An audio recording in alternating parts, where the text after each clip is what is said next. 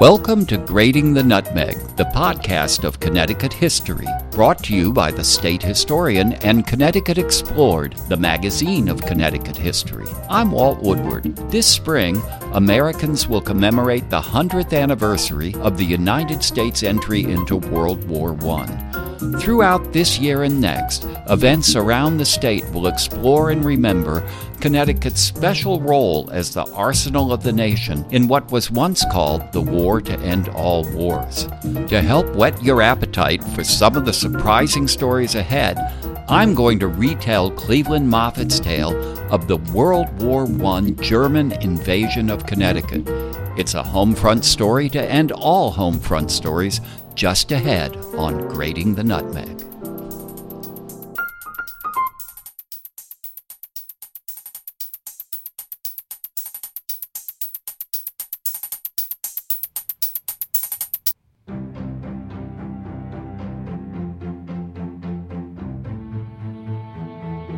The German invasion of Connecticut, abridged from the conquest of America in 1921 AD, extracts from the diary of James E. Langston, war correspondent of the London Times, by Cleveland Moffat, New York, George H. Doran Company, 1916. Prelude. When World War I began in 1914, most Americans were adamantly opposed to American participation in that struggle. President Woodrow Wilson, who had won the electoral vote for president in 1912 but lost the popular vote by more than 1.5 million votes, was re-elected in 1916 largely on the strength of his campaign slogan, "He kept us out of war." Cleveland Moffat, author and former foreign correspondent for the New York Herald, viewed Americans' efforts to ignore the global conflict with grave concern. So in a story serialized in the pages of the national magazine McClure's and published a year later in book form, Moffat riveted readers with a disturbing, though fictional, account of a 1921 invasion of America by a 300,000-man German army. In gripping detail, he described the German forces' surprise capture of New York City and the subsequent invasion and conquest of Connecticut. His warning was clear. Americans should prepare for war whether they wanted to or not, because the war could come to them with surprise and fury. The story is interesting today because of the unique perspective it gives us of Connecticut's cities and towns at the beginning of the Great War and the attitudes Connecticutans had to that war prior to American involvement. Here, excerpted from Cleveland Moffat's The Conquest of America in 1921, is The German Invasion of Connecticut.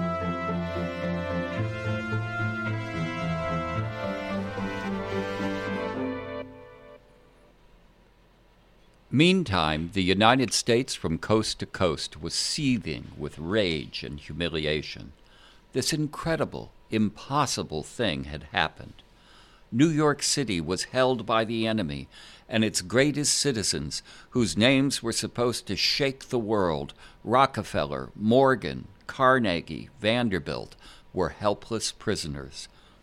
General Wood's defeated army had been driven back into New Jersey and was awaiting there for von Hindenburg's next move, praying for more artillery, more ammunition, more officers, and more soldiers.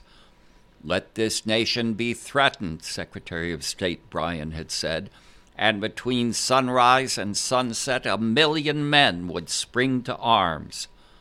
Well, this was the time for them to spring. But where were the arms? Nowhere. It would take a year to manufacture what was needed, a year to make officers, a year to make soldiers, and the enemy was here with mailed fist thundering at the gates.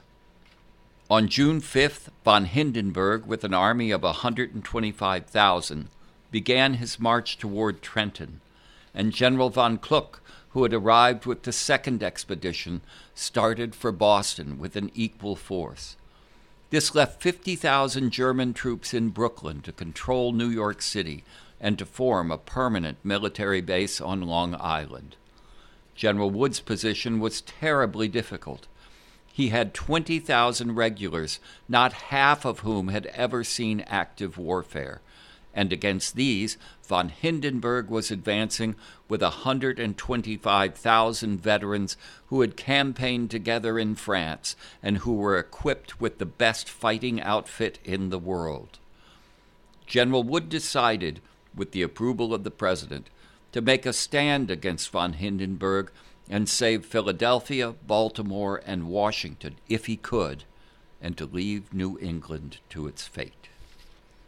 General von Kluck's army, unresisted, had marched into Connecticut up to a line reaching from beyond Bridgeport to Danbury to Washington, and had occupied New Rochelle, Greenwich, Stamford, South Norwalk, and Bridgeport. The Germans advanced about 15 miles a day, living off the country, and carefully repairing any injuries to the railways so that men and supplies from their Long Island base could quickly follow them. Von Kluck's staff was accompanied by the Crown Prince and the venerable Count Zeppelin, both of whom seemed more interested in this New England occupation than in the activities of von Hindenburg's army. They realized, it appears, the great importance of controlling the industrial resources, the factories and machine shops of Connecticut and Massachusetts. It was this interest, I may add, that led to the first bloodshed on Connecticut soil. Thus far, not a shot had been fired by the invaders, who had been received everywhere by sullen but submissive crowds. Only a small part of the population had fled to the north and east, and the activities of occupied towns and cities went on very much as usual under German orders and German organization. The horrible fate of Brooklyn, the wreck of the Woolworth and Singer buildings were known everywhere, and if New York City, the great metropolis, had been forced to meek surrender by the invaders, what hope was there for Stamford and Bridgeport and South Norwalk? But in Hartford, a different spirit was stirring. By their admirable spy service, their motorcycle service, and their airplane service, the German staff were informed of defiant Hartford crowds gathering in Bushnell Park, of the Putnam Phalanx parading in Continental uniforms, and of the governor's first company foot guards marching past the monument where the Charter Oak had stood facing the South Congregational Church, and of patriotic speeches from beside the statue of Nathan Hale on Main Street. Also in New Haven, city of Elms and of Yale College, the second company of Governor's Foot Guards and the valiant New Haven Grays, followed by cheering crowds, had marched down Chapel and Meadow Streets to the 2nd Regiment Armory, home of the joyous junior promenades, and here vehement orators had recalled how their ancestors, the Minutemen of 1776, had repelled the British there to the west of the city, where Columbus and Congress and Davenport Avenues meet at the Defenders Monument. Why should not this bravery and devotion be repeated now in 1921 against the Germans? Why not? The answer was spoken clearly in a widely published appeal to the people of New England, made by the governor of Connecticut and supported by Simeon E. Baldwin, ex-governor of the state, and Arthur T. Hadley, president of Yale, in which the utter folly and hopelessness of resistance without army or militia was convincingly set forth.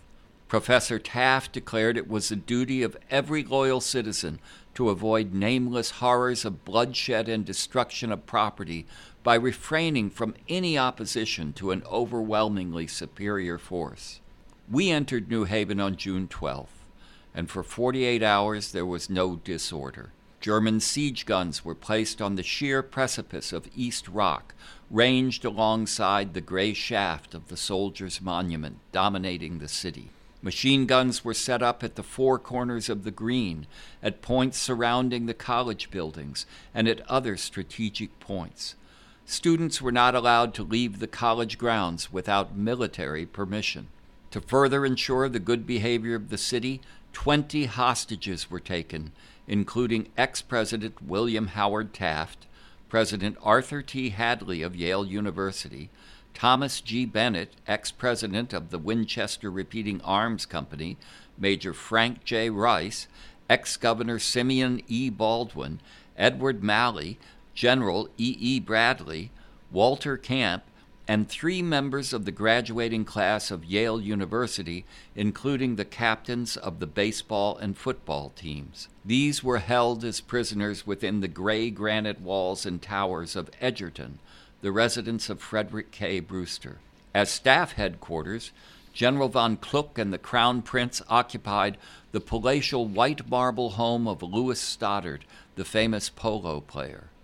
The trouble began on June 14th, when the invaders tried to set going the manufacturing activities of New Haven, shut down during the past week, especially the Winchester Repeating Arms Company, employing about 11,000 men, and the Sargent Hardware Manufacturing Company, employing 8,000. Large numbers of these employees had fled from New Haven in spite of offers of increased wages, so that the Germans had been obliged to bring on men from New York to fill their places. This led to rioting and scenes of violence, with a certain amount of looting in various parts of the city, and toward evening German troops fired upon the crowds, killing and wounding about 200.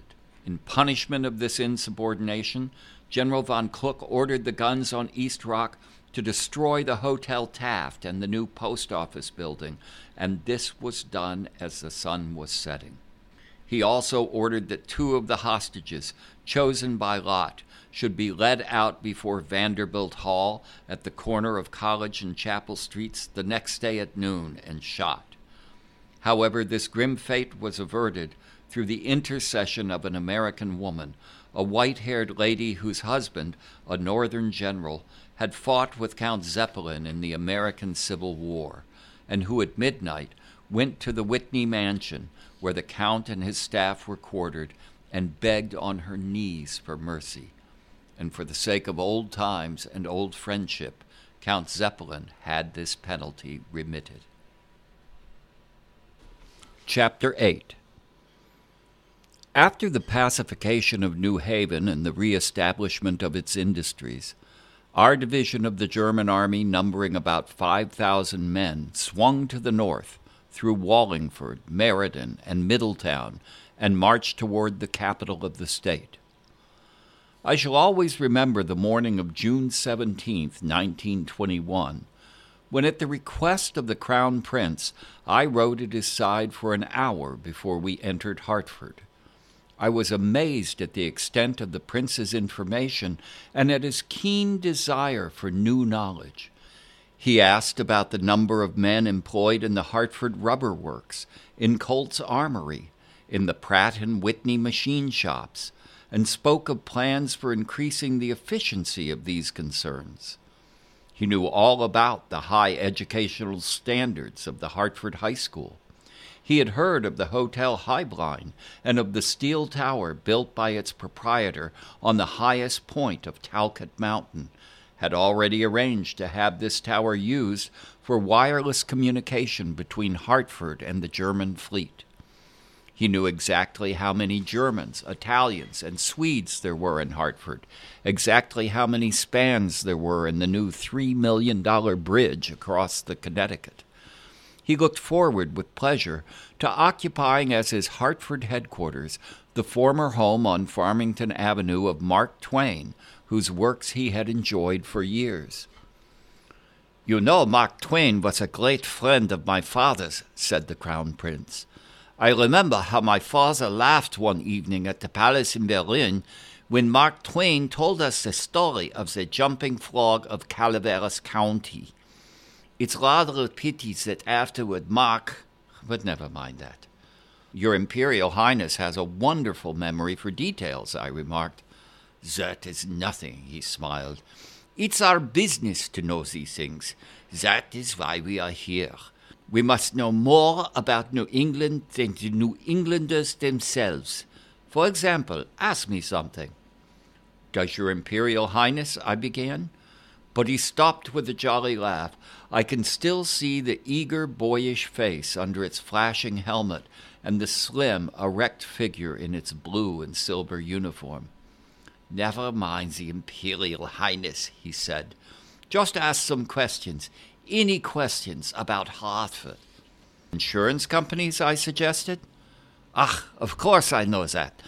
We considered the insurance companies in fixing the indemnity. Hartford is the richest city in America in proportion to her population. Let's see. Of her life insurance companies, the Aetna has assets of about $120 million. The Travelers about $100 million. The Connecticut Mutual about $70 million. The Phoenix Mutual about $40 million. Besides half a dozen small fry fire insurance companies. We're letting them off easily with $20 million indemnity. Don't you think so, Mr. Langston?" This informal talk continued for some time, and I found the prince possessed of equally accurate and detailed information regarding other New England cities. It was positively uncanny. He inquired about the Bancroft Japanese collection in Worcester, Massachusetts, and wanted to know the number of women students at Wellesley College. He asked if I had seen the portrait by Sir Joshua Reynolds at the Athenaeum in Providence. He had full details about the United States Armory at Springfield, and he asked many questions about the Yale-Harvard boat races at New London, most of which I was, fortunately, able to answer. Frederick William was curious to know what had given Newport its great popularity as a summer resort, and asked me to compare the famous cottages of the Vanderbilts, the Belmonts, the Astors along the cliffs with well-known country houses in England. He knew that Sconset on Nantucket Island was pronounced Sconset, and he had read reports on marine biology from Woods Hole. He even knew the number of watches made at Waltham every year and the number of shoes made at Lynn. I was emboldened by the Crown Prince's good humor and friendly manner to ask the favor of an interview for publication in the London Times, and to my great satisfaction this was granted the next day when we were settled in our Hartford quarters, with the result that I gained high commendation. In fact, my interview not only made a sensation in England, but was cabled back to the United States and reprinted all over America. Needless to say, it caused bitter resentment in both countries against Frederick William. "The responsibility for the present war between Germany and the United States must be borne by England," he said in this memorable utterance.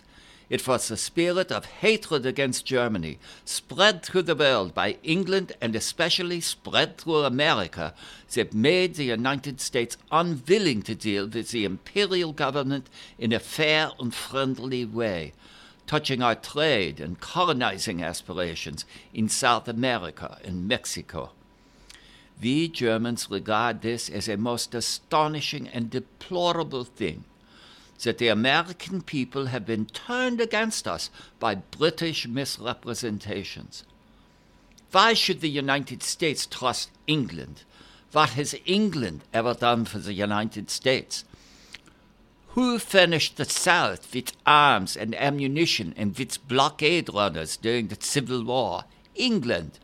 Who placed outrageous restrictions upon American commerce during the Great European War, and in direct violation of international law, prohibited America from sending foodstuffs and cotton to Germany? England. What harm has Germany ever done to the United States? Turn over the pages of history. Remember brave General Steuben, a veteran of Frederick the Great, drilling with Washington soldiers at Valley Forge. Remember the German General de Gaulle, who fell pierced by redcoat balls and bayonets at the Battle of Camden. Remember General Herkeheimer with his band of German farmers who fought and died for American independence at the Battle of Oriskany.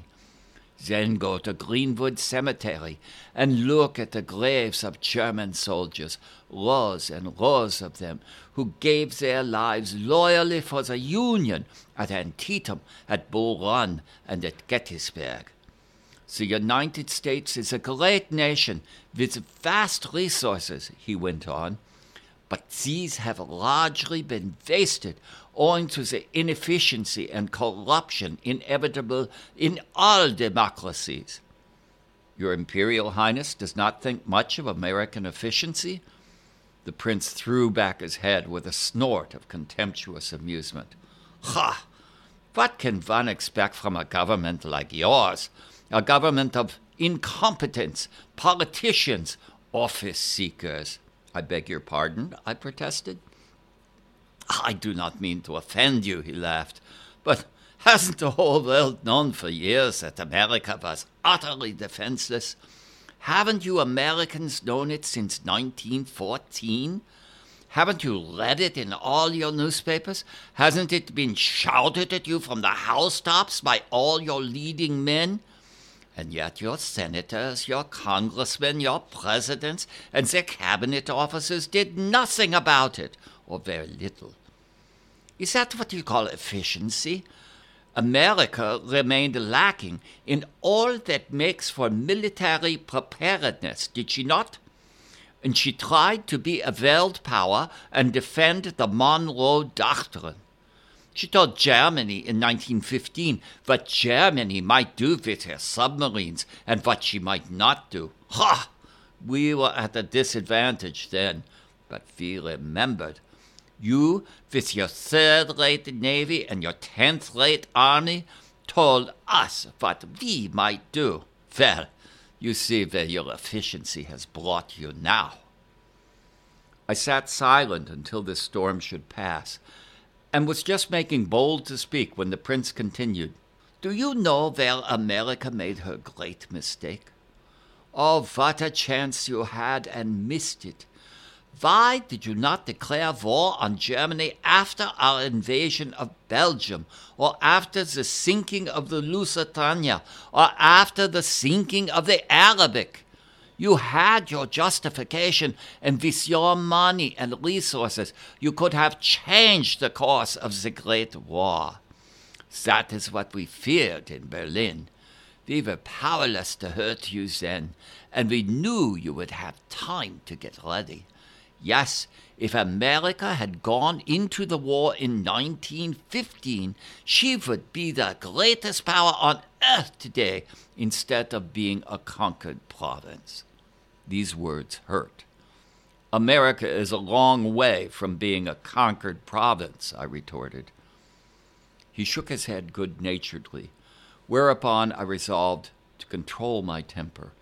It would be folly to offend the prince and thus lose my chance to secure an interview of international importance, which this proved to be. We hold New York already, he continued. Within 3 weeks we shall hold New England. Within 3 months we shall hold your entire Atlantic seaboard. We may win back our lost territories, said I. Never. We are conquerors. We will stay here exactly as the Manchu conquerors stayed in China, exactly as the Seljuk conquerors stayed in Asia Minor. Your military strength is broken. Your fleet will be destroyed when it reaches the Caribbean. How can you drive us out? Our population is over 100 million. China's population is over 300 million, and a handful of Japanese rule her. Remember, America is not like Russia with her heart deep inland. The military heart of America lies within a radius of 180 miles from New York City, and we hold it or soon will. In that small strip, reaching from Boston to Delaware Bay, are situated 9/10 of the war munition factories of the United States, the Springfield Armory, the Waterfleet Arsenal, the Picatinny Arsenal, the Frankfurt Arsenal, the DuPont Powder Works, the Bethlehem Steel Works, and all these will shortly be in our hands. How can you take them from us? How can you get along without them? We can build other munition factories in the West. That will take a year or more, in which time we shall have fortified the whole Appalachian mountain system from Florida to the St. Lawrence, so that no army can ever break through. Do you see? The prince paused with a masterful smile and played with a large signet ring on his third finger. Surely your Imperial Highness does not think that Germany can conquer the whole of America? Of course not. At least not for many years. We are content with your Atlantic seaboard, the garden spot of the earth in climate and resources. We shall hold this region and develop it along broad lines of German efficiency and German culture. What wonderful improvements we will make. How we will use these opportunities you have wasted. Ha! Let me give you one instance among many of your incredible inefficiency. Those disappearing carriages of your coast defense guns, I suppose they were the pet hobby of some politician with an interest in their manufacture. But God in Himmel, what foolishness! The guns themselves are good enough, but the carriages allow them an elevation of only 10%, against a 30% elevation that is possible for guns of equal caliber on our battleships, which means that our 12-inch guns outrange yours by a couple of miles simply because we can fire them at a higher angle. You mean that one of your super dreadnoughts? Exactly. One of our super dreadnoughts can lie off Rockaway Beach and drop shells from her 12-inch guns into Union Square, and the 12-inch guns of your harbor forts, handicapped by their stupid carriages, could never touch her. The conversation now turned to other subjects, and presently the prince was led by enthusiasm or arrogance to make a series of statements that gave extraordinary importance to my interview, since they enraged the whole Anglo-Saxon world, particularly our western and middle states. Fortunately, I submitted my manuscript to Frederick William before cabling the interview to London, so there was no danger of his repudiating my words. With brutal frankness, this future ruler of a nation maintained that against German arms America must now go down to defeat, just as England went down to partial defeat in 1917, and for the same unchangeable reason, that the fittest among nations inevitably survive. Ask your readers in the London Times, Mr. Langston, why it was that in the fall of 1915 Germany had been able to put into the field 9 million fully equipped, highly efficient soldiers, whereas England, with nearly the same population, counting her white colonies, had been able to send out only 2.5 million, a third of these being physically defective. Why was that? Was it lack of guns and ammunition? Lack of officers and training? Partly so, but something else was lacking. I mean patriotism among the English masses that would give them the desire to fight for England, also a high standard of physical excellence that would make them able to fight effectively and to endure the hardships of the trenches. Now, why should there be more patriotism in Germany than in England? Why should the masses of Germany excel the masses of England in physical vigor? I will tell you why, and the answer applies in some degree to America. It is because the German system of government is better regulated to create patriotism and physical vigor, just as it is better calculated to create an efficient war machine. In Germany, we have a concentration of power, a benevolent paternalism that knows the needs of the people and supplies them whether the people wish it or not.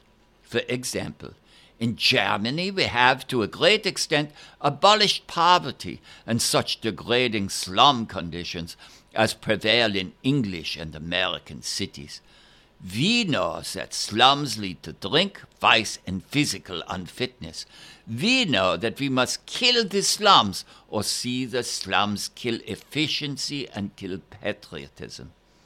In Germany, we hold the capitalist class within strict bounds. We allow no such heaping up of huge fortunes as are common in America through the exploitation of the weak by the strong. We Germans protect the weak and make them stronger, but you English and Americans make them weaker by oppressing them. You make slaves of children in 1,000 factories, crushing out their strength and their hope, so that a few more of you can become millionaires. Do you think those children, grown to manhood, will fight for you very loyally or very effectively when you call on them to rally to the flag? What does such a flag mean to them? What does the American flag mean to thousands of American steelworkers forced to toil at the furnaces 12 hours a day for $2? 12 hours a day and often 7 days a week lest they starve. Why should these men fight for a flag that has waved unashamed over their misery and over the unearned and undeserved fortunes of their taskmasters, Andrew Carnegie and J.P. Morgan? Why should the downtrodden miners in Colorado fight to perpetuate a John D. Rockefeller system of government? What does your Imperial Highness mean by a John D. Rockefeller system of government? I mean the English and American system of individualism gone mad. Every man for himself and the devil takes the hindmost. The result is a trampling on the many by the few, a totally unfair division of the products of toil, and such wicked extremes of poverty and riches as are familiar in London and New York, but are unknown in Germany. In Germany, the masses are well-housed and well-nourished. In all our cities, cheap and wholesome pleasures abound. Music, beer gardens, great parks with playgrounds and dancing pavilions. It is literally true that work at fair wages with reasonable hours is provided for every German citizen who is able to work, and those unable to work are taken care of. Pensions for the aged, homes for the disabled, state assistance for poor mothers.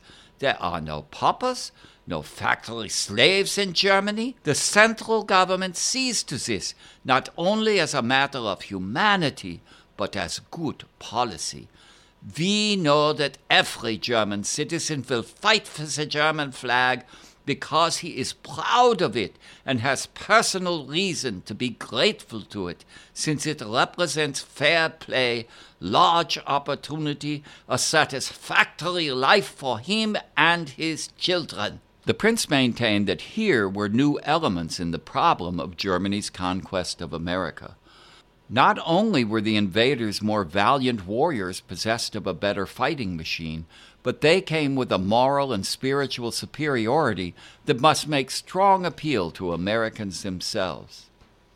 After yielding to us by force of arms, he went on, your people will come to welcome us when they see how much better off, how much happier they will be under our higher civilization.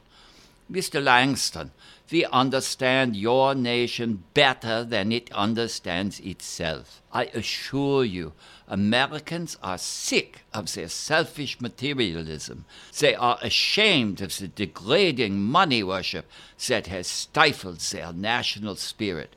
Here I challenged him angrily. Do you mean to say that we have no national spirit in America? Not as Germans understand it. You live for material things, for pleasures, for business. You are a race of money schemers, money grovelers, lacking in high ideals and genuine spiritual life, without which patriotism is an empty word. Who ever heard of an American working for his country unless he was paid for it? Think what America did in the Great War. Why was your president so wrought up in 1915 when he assailed Germany with fine praises? Was it because we had violated Belgium? No. When that happened, he had nothing to say. Although the United States, equally with England, was a signatory to the Hague Conference that guaranteed Belgium's integrity. Why did not your president protest then? Why did he not use his fine phrases then? Because the United States had suffered no material injury through Belgium's misfortune.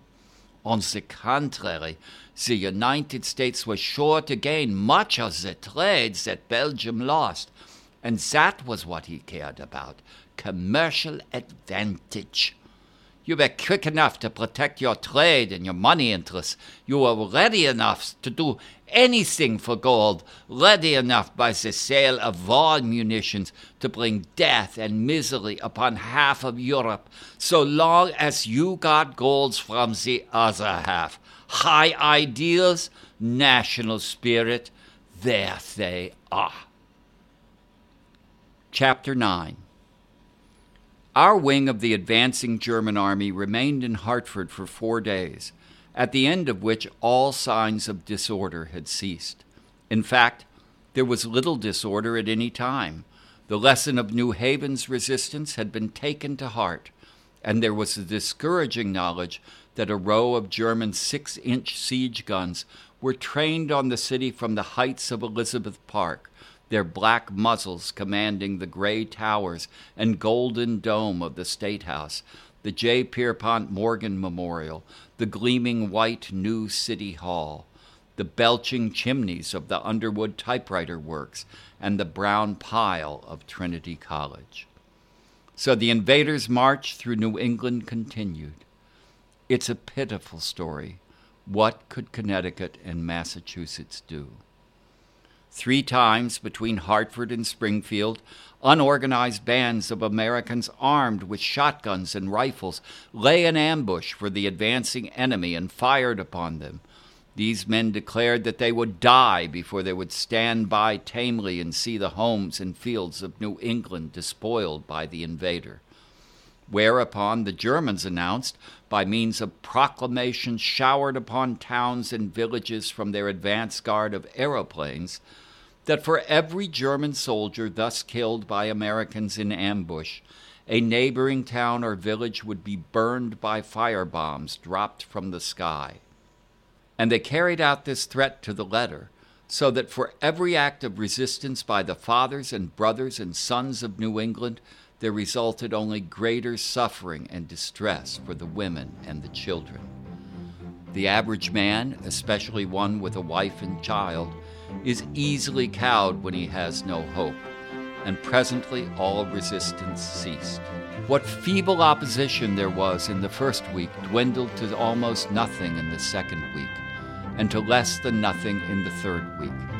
Stamford paid $2 million in gold, Bridgeport $5 million, New Haven $5 million, Hartford $20 million, Fall River $3 million, Springfield $5 million, Worcester $2 million, Providence $10 million, Newport $50 million. The smaller cities got off with $500,000 each, and some of the towns paid as little as $100,000, but every community paid something, and the total amount taken from New England, including $100 million from New Hampshire, $100 million from Vermont, and $100 million from Maine, was $800 million, about a third of which was in gold.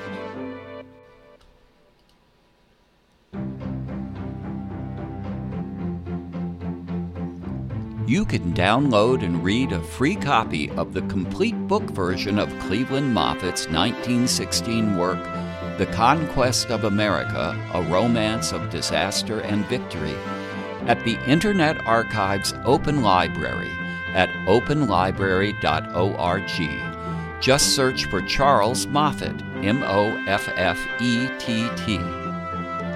We'll also leave direct links to the book download and illustrations from the book depicting the German invasion of America on the Grating the Nutmeg website at gratingthenutmeg.libsyn.org, the Connecticut State Historian's web and Facebook pages, and at the Connecticut Explored website at ctexplored.org.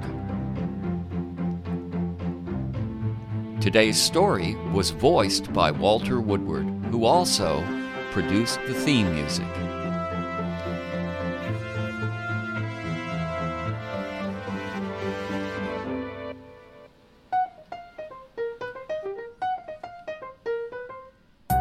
Thanks for listening. Keep track of World War I commemorative events near you at the Connecticut in World War I website at ctinworldwar1.org. And watch for the special World War I commemorative spring edition of Connecticut Explored magazine with cover-to-cover stories about Connecticut's multifaceted involvement in the Great War coming soon.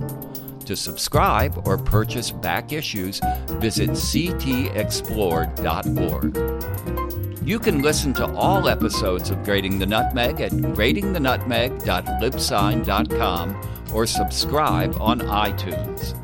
I'm Walt Woodward, and I hope you'll come back soon for another episode of Grating the Nutmeg.